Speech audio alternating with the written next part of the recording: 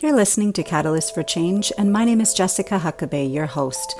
I started this podcast to learn what makes people resilient after challenging events and how they've used those series of events as a catalyst for change in their life.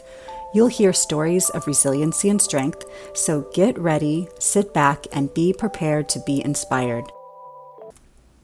Today, my guest is Pratibha Dey. She's 27 and resides in New Jersey, but she's originally from New Delhi, India. She's a passionate teacher, caregiver, speaker, and author. And she's survived through all of the different storms of life and is writing the next bestseller called Resiliency, A Woman's Journey from Scarcity to Success. And her journey consists of strengthening and resiliency at every cost. And she's overcome molestation, sexual assault, physical abuse, and her greatest loss, which is her twin children, earlier this year in 2020. Pratibha is unstoppable and upholds unshakable faith as she has chosen to turn her life around within the last 6 months with no fear. Thank you, Pratibha Dey, for coming on my podcast, Catalyst for Change, Stories of Resiliency. I really loved hearing about your story and reading more about you. Can you tell us a little bit about your background and a little bit about your story? Sure. Hi, everyone. So my background is in education. Growing up, I started taking care of kids while I was a kid still, and that is a part of my culture. I am South Asian. I am 27 years old, and I reside in New Jersey. So tell us what's really been the catalyst for you becoming who you are now. Okay. So I had numerous traumas that I faced from the age of 5 until this year, age of 27. I was molested starting age of 5 up until 9 or 10 years old. I faced heavy clinical depression, body dysmorphia, physical abuse, and domestic violence situations due to the adversities that I faced. The adversities that I faced were due to me being born in a South Asian culture and growing up in the States after I migrated, and a lot of differences that were brought to attention that my family didn't agree with. I really rebelled to become who I am today. I'm just lucky to be here at this point. Yeah, it sounds like you've been through a lot of different challenges early on. Yes. And that's kind of shaped who you are as a person. And it sounds like being, from what you're saying, the South Indian culture, Yes. may not have the views that are maybe helpful as far as mental health Yeah. care. Yeah. So you've had to try to figure that out on your own from a young age. And you may have faced a little bit of challenge growing up in that kind of environment. Yes, I faced a lot of challenge. I had run away from home when I was 15 or 16.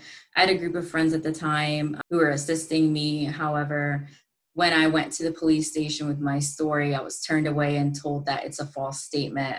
I sat there and I wrote out my story, what was happening to me at home.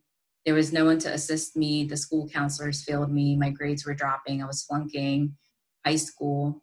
I believe I was a freshman that year.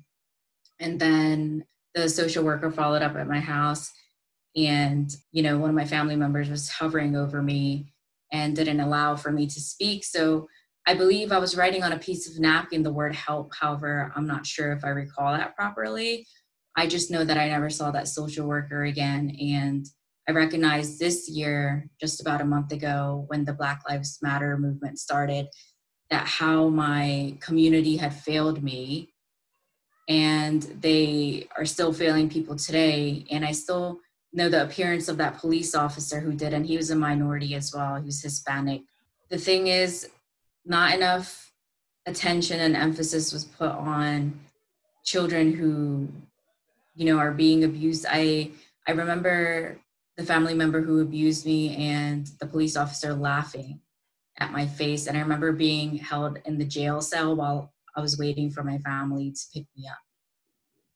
Wow. So total lack of empathy Yeah. in the people that were supposed to be helping you. It sounds like a broken system. Yes. I mean, it sounds like a very broken system that allows kids to continue to stay in a place where they're being abused. So what was high school? I mean, did you finally get the help that you needed? No, I did not. So whatever came of that, did you get out of that situation? No, I did not. I did not. I lived in that situation with clinical depression for possibly 7 years or longer. I am 27 now.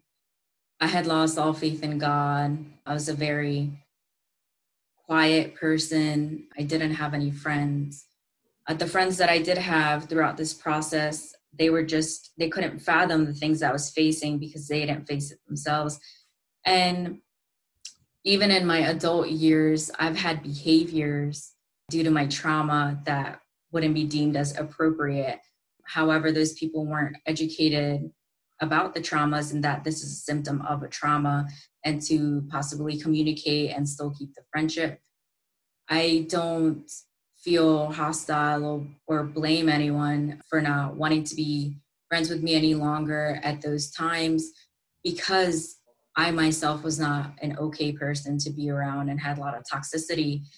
And I was burdening my friends, my closest friends, with a lot of what was occurring at home that they shouldn't be the ones helping me with. I needed professional help.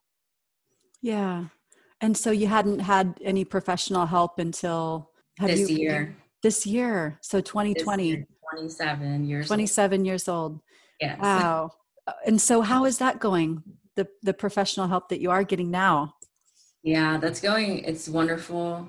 When I was at university 2 years ago, I tried the university counseling twice, two different counselors for an intake I saw. I didn't connect with them, and I kind of felt they were telling me it is a lot when I stated that, it's a lot. And how I perceived when that person returned back to me saying it is a lot, it was as if that, wow, like, it made me feel even more burdened when a counselor even is telling me that it's a lot. It's just, Yeah. They can't handle it. They don't have the tools to help you. And so they didn't know what to do with it. Yeah, they were still in practice. There were the interns. I'm not sure what the proper terminology is. They were still trying to become one. And I'm sure I helped someone figure out whether they want to continue it or not. Yeah, because those are big. The heavy load. That's a big challenge. So they need more training, it sounds like, at the school counselor level, or even just being able to direct you to resources. Were they able to do that? No, this was the therapist at my university. So now after those two times, after I reached back this year to the States from Thailand, I contacted one of the lead therapists at my university, and now I have a therapist from her. That was a recommendation, and that's been wonderful. Good. Yeah, everything fell into place for me, and the people that I'm surrounded by now are just fantastic. Oh, wonderful. So it sounds like just getting the therapist that really identifies with you and is able to assist you with some of these big issues that you've been facing all your life, that's really helped.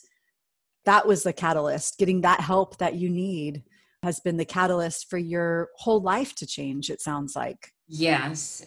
It's unbelievable. When that abusive situation was happening to me, I stated to my abuser, who's in my family, and told them that I need therapy, and they laughed in my face. Most families want their children to become engineers, lawyers, doctors in the Indian culture.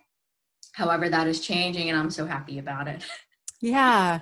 No, it sounds like people are really trying to get that education out there, and they're trying to identify with, issues that could be problems in their community. And the South Asian culture, I'm sure, like every culture has things that they're working through, but being from that culture, you can tell us, what you've seen. I'm glad that you're telling me it's getting better. So what are you doing these days after you got that help that you need? You've been able to thrive more since you were in Thailand for a little while. It sounds like you mentioned that you were working with children, pre-K children in Thailand. Yes. And what brought you back to the United States?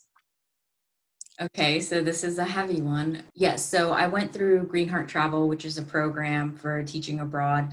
I chose to teach in northern Thailand in Sisaket, which is a smaller town. It's not westernized, although I had the option of teaching in Bangkok because my recruiter found that it would be the best fit for me coming from America.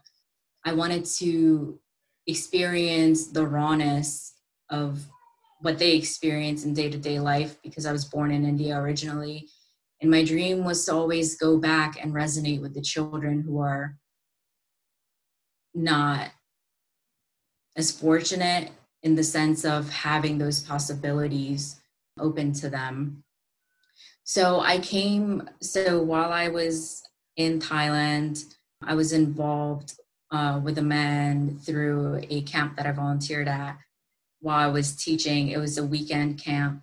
And due to my trauma, I resonated with this narcissistic person and found myself isolated and suffering from clinical depression, living overseas and being away from my home country, which is the States.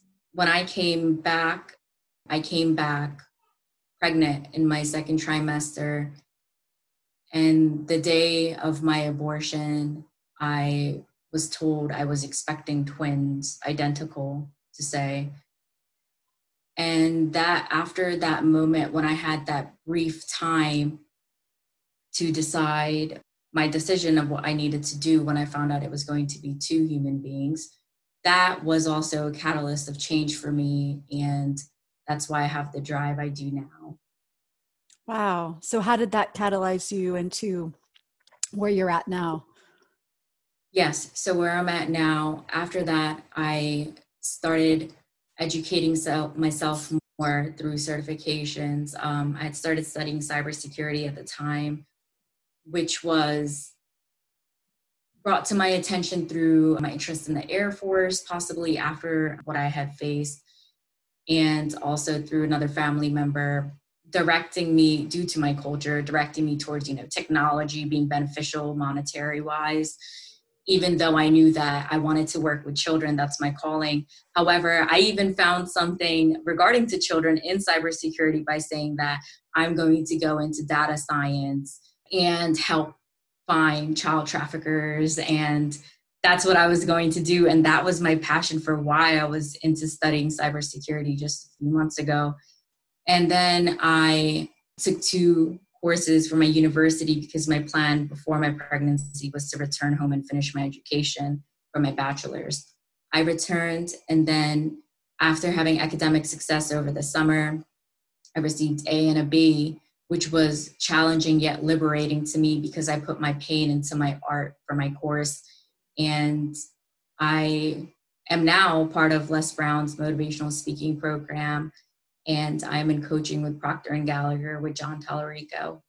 Nice. So you you made that tough decision to give up the pregnancy.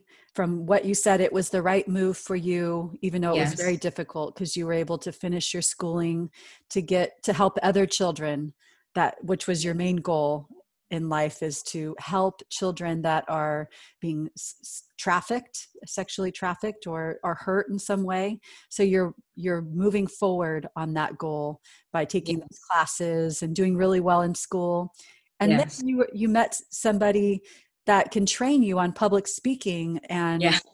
yeah, that's wonderful. So sharing your experience with others and reaching others, even to help children and to do things you want to do. That's really interesting.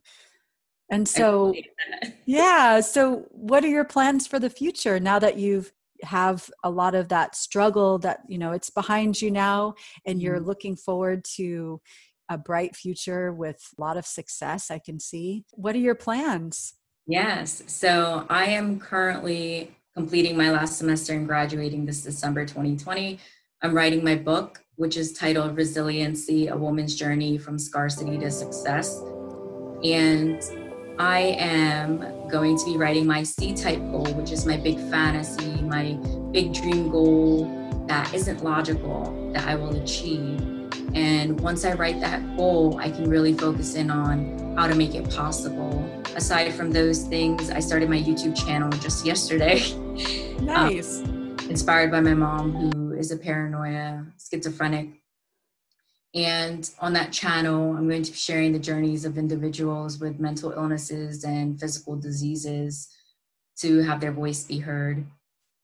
Wonderful. Yeah, I had the chance to listen to that first YouTube video that you posted, and it was great. So I think a lot of people I think your story is very touching for a lot of people that may have a loved one who is suffering from mental illness, and it may help you feel. I know the struggles you had when you were younger, it doesn't make up for that, but it kind of gives you a reason why they may not have had the tools to assist you when you were young. So that's Yeah. kind of healing as well as, figuring out that was what was going on with your parents, it sounds like. Is Yes. that correct?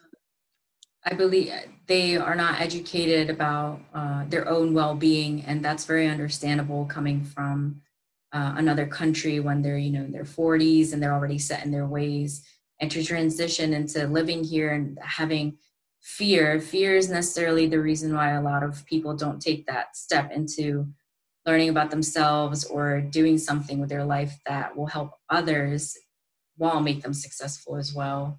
That's really good. And I think your channel will be very healing for yourself and for other people, just to watch you go through your healing journey. So thank you for sharing that with us and Thanks, Jessica. sharing your story. I just really enjoyed hearing Thank your you for story. this, my Yeah. first podcast opportunity. Yeah. And I'm sure there'll be many more because your story is very valuable and it needs to reach many people. So, I believe it. yeah.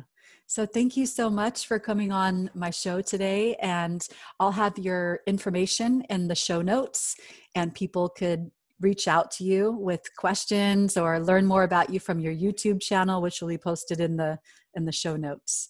Is there anything that you think we may not have touched on during our conversation? I believe we're all set. You've been listening to Catalyst for Change, and my name is Jessica Huckabee, your host. Join us next week for another story of resiliency. And please subscribe wherever you listen to your podcasts, and feel free to leave me a comment or email me at catalystforchange20@gmail.com, or on Facebook, we have a page at Catalyst for Change Resiliency.